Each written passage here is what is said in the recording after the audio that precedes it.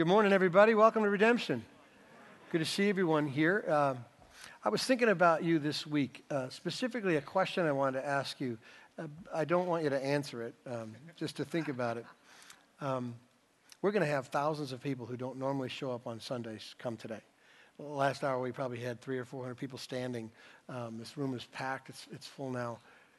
Here's a question. I'm glad you're here, by the way. That's no slight. It's just really exciting that there's so many people here. But why is this day a big deal to you?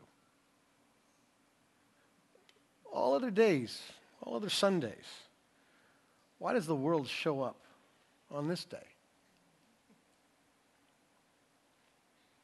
I don't know what your answer would be. I don't even know if you like the question, to be honest with you. It might cramp your style too much. But it's at least where I want to start. Because to me, I'm glad and I'm excited that we're here, but for whatever reason, everyone kind of aligns on this day for a particular reason. I just wish I knew the variety of reasons. I know why we're here. I know why we did this. I know why we set up all these chairs and did the video and why the worship team prayed and practiced. I know why we did that, because we desperately want to tell you a story. And just on the inside track, as a preacher, sometimes I get writer's block. So Monday, Tuesday, I sat down to write something to say to you, and I don't know, you're talking about something everyone's familiar with, a very old story, and I'm trying to find a new angle, a new way to say an old thing. And I thought to myself, I got to 1 Corinthians chapter 15, and I read this small paragraph, and I thought, I don't want to do a new angle on an old story. I just want to tell the old story. There is an old story of what Christ has done and what he has given to us if we believe. Everything that you've just sang, or at least heard others sing, is the old story. In fact, Paul writes to the church in Corinth. Lots of reasons why he wrote that letter. They've got problems, they got questions, they got sin. He's dealing with all of that. You get to chapter 15, and Paul kind of funnels his thoughts to the foundational pieces of what everything's anchored to, the gospel. And in a few short sentences, he describes everything I'd ever want to tell you about this day, this moment, and why you should care. And my hope is why you showed up today. Let me read it to you, and it'll make itself clear. Verse 1 of chapter 15 says, "Now I would remind you, brothers, of the gospel I preached to you, which you received, in which you stand, and by which you are being saved, if you hold fast to the word I preached to you, unless you believed in vain. For I delivered to you of first importance what I also received, that Christ died for our sins in accordance with the Scriptures, that he was buried, and that he was raised on the third day in accordance with the Scriptures, and that he appeared to Cephas, then to the 12. Then he appeared to more than 500 brothers at one time, most of whom are still alive, though some have fallen asleep. Then he appeared to James, and then to the apostles. Last of all, as to one untimely born, he appeared also to me." Right there, Paul, in that short little paragraph, gives the essence of the story of the gospel. The reason why people show up at church, at least on Easter, because they know that much. The claims of what Jesus, the reason why he came, and what he promised to people.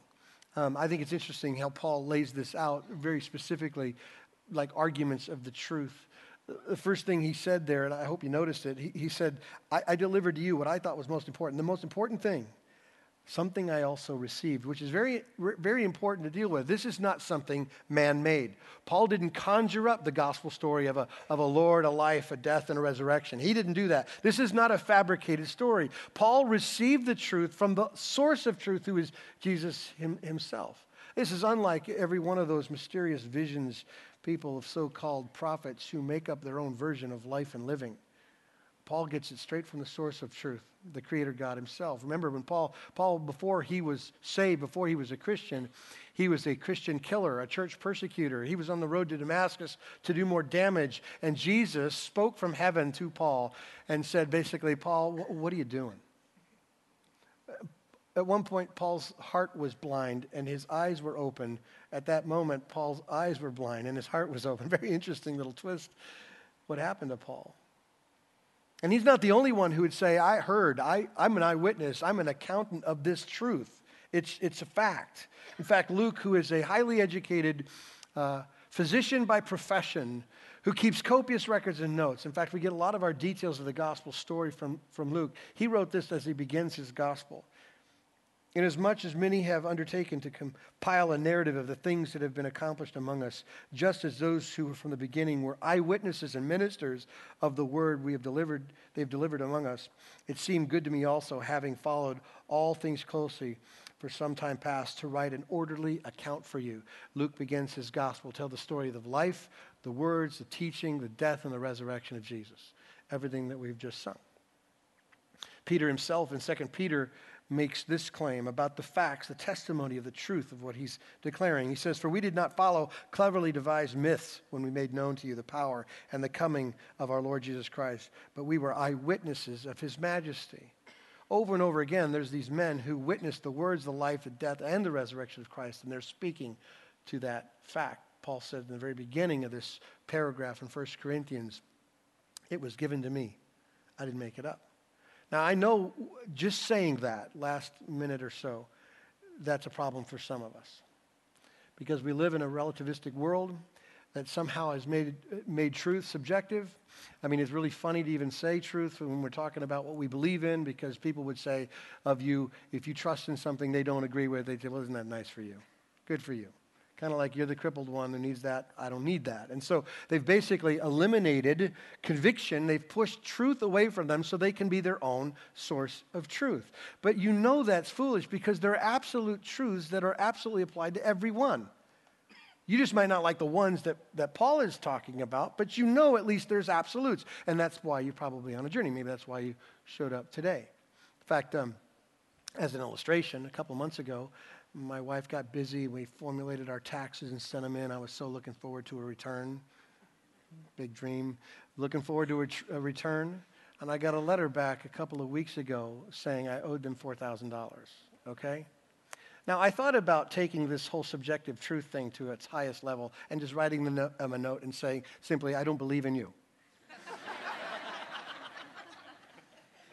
Maybe they would just go away. But I kind of figured that wouldn't work, because they know where I live. Now, here's what I'm saying. You laugh because you know it's absurd. Yes, you can't escape the reality, the absolute truth of the expectations of the IRS and your income, right? You can't get away from that. Well, here's what Paul says. There's an absolute truth when it comes to Jesus. It's certain. And when it comes to the story about Christ, his words, his resurrection, we have to deal with the eyewitnesses' accounts, those people who were there, who saw it, who touched it. And he deals with some of that here too. The next thing that Paul says in this little paragraph is probably one of the reasons why this day is so special to us.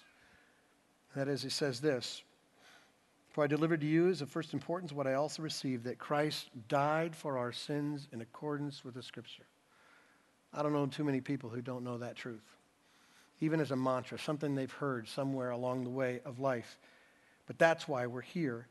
The reality of Jesus' death was that no one took his life. He gave it willingly. There was an intention by God the Son, who left heaven and took on flesh. He came intentionally to give his life. No one caused his death. He gave it. He was arrested on trumped-up charges. The trial was a joke. There was no evidence. Jesus, who was all authority, could have spoke up for himself at any point in time, and my guess is he would have won the argument. My guess is he could have avoided the cross just by his authority. But he kept his mouth shut, intentionally, because he came for a reason, to give his life. And we know what the reason is: to make a payment for our sin. Every sin of you and me who put our faith and trust in Christ, that's why he came, to give his life. In fact, this is what the Scriptures say of Jesus, even prophetically speaking before. When Jesus was here, before he died, he said to his disciples, "I am a good shepherd, and a good shepherd lays his life down for his sheep." They didn't know, but that's what his intention was. In Mark 14, Jesus told his disciples, "This is my blood of the covenant, which is poured out for many."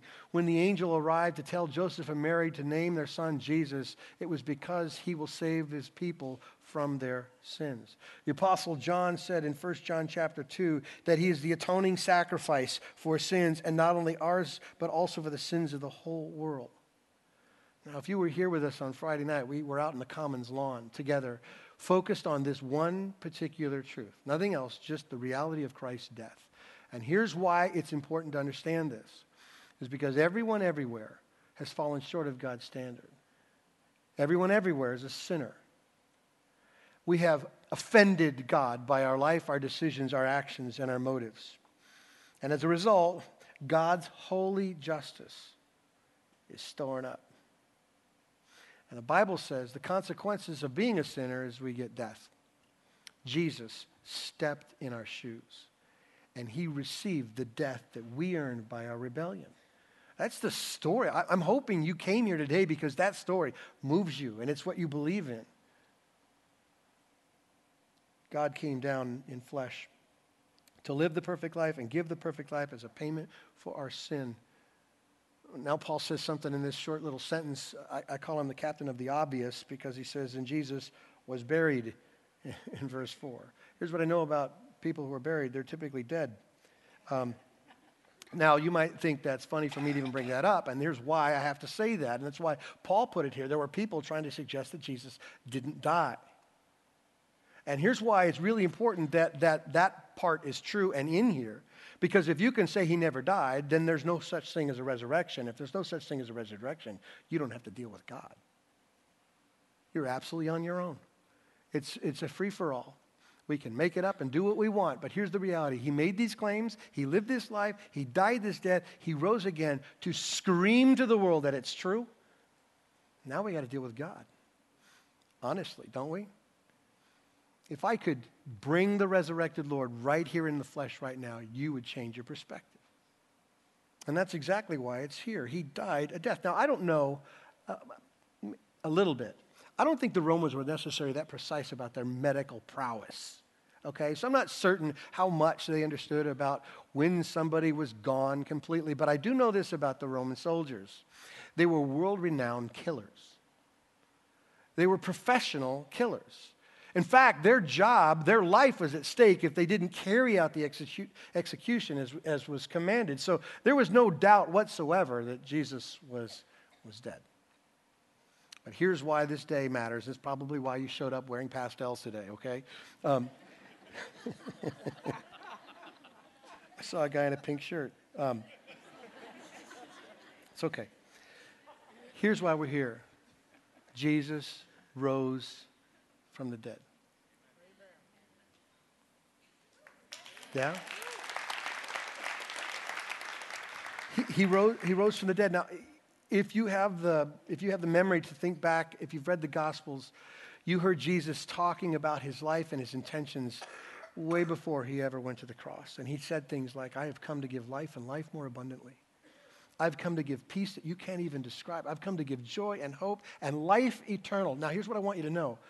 Everything that he said rides or falls on the reality of the resurrection. Do you understand? Everything's at stake. All the promises, all the hope that sins can be forgiven, that life can be eternal, that I can have joy in spite of circumstances are all anchored on the reality of the resurrection, because if he didn't rise, we got no hope. It is what it is. But he did. And the evidence is staggering. Not only do we have the empty tomb, which is obvious, we have this Roman guard that was put there in place to make certain Jesus didn't go anywhere. Their life was at stake. If he goes away, they end their life. That's how this works, and yet Jesus is still gone. You have the empty grave clothes. You have this wonderful yet profound little illustration that all of the opposition to everything Jesus was and everything Jesus said, right, had people trying to prove and discredit him, okay? And all they had to do was produce a body. All anybody had to do, all this opposition had said, well, here he is right here. And they're still looking because he's risen. I think one of the most profound things, at least from my vantage point, that screams the evidence or the reality that Jesus did was how the disciples were changed. Maybe you've read the Gospels, but it says that the disciples scattered in fear. Discouragement, depression. These guys had given years of their life to follow the dream. And in their minds, the dream was over. He was hanging on a cross, and this was bad news, and he died. Just a few days later, you have the most profound, courageous, joyous men preaching messages that will get them killed. Who would do that for a lie? Nobody would. They stood up in boldness and in courage in front of the most horrific people in the world and said, he is God, we are sinners, if we don't trust in Christ, we're doomed, right? And we know the story of the apostles. Most of them died horrendous deaths because of that because of that truth. And yet there was joy that Jesus talked about that was unspeakable and full of glory. The last thing that Paul brings up, if you're going to talk about evidence, he says there's witnesses. He appeared to Cephas and then to 12. He appeared to more than 500 brothers at one time, most of whom are still alive, though some have fallen asleep or died. Then he appeared to James and then to all the apostles, and last of all to me, Paul says.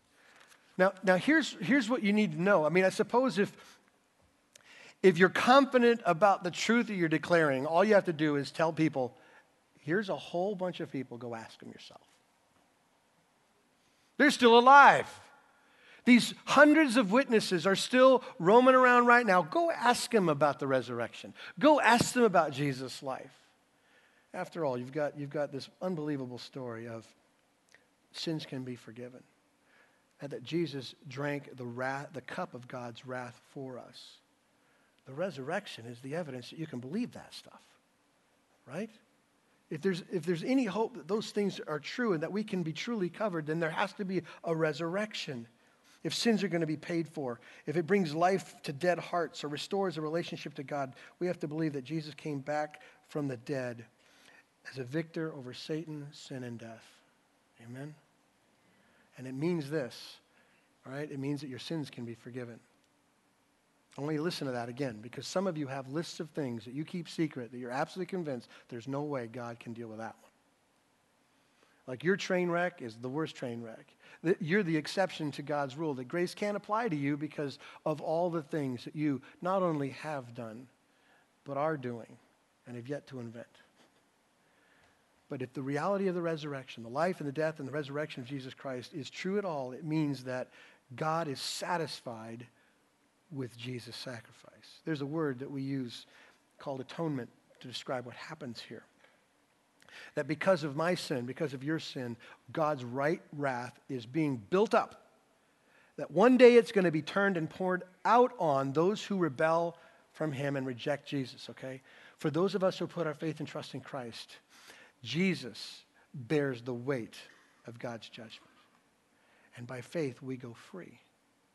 We go free. This wonderful truth that we are covered now in righteous robes of Christ, free from the condemnation of sin. And there's a hope for tomorrow, by the way. You know this, right? There's a hope that because of the reality of his victory over death, there's a day coming when we're free from sin and we're free from sickness and we're free from the burdens of this world and we're with Jesus forever. Amen? I got to put a caveat on it, though. Sorry to crush your dreams. This truth, you can't have these promises unless you embrace Jesus completely. And I have to say that word completely because a lot of people are okay with Jesus. In fact, the classic American thing in 2014 is to possibly add a little bit of Jesus to my currently held collection of things I love. Jesus didn't give us that option. He's not okay with sympathetic supporters. He wants disciples. Come and follow me, he said. Here's what it means to be a disciple of Christ. Open up your hands and give him your life. You lay down your pride and your things and your sin and your issues and your Jesus plus issues, and you take Christ alone. And if you lay down your life, the scriptures make it very, very clear that he gives life, life that transforms you today, life for tomorrow. Now, my hope was that you got in your car and drove here this morning because that's the story. That's the reason why you're here. That's why you came.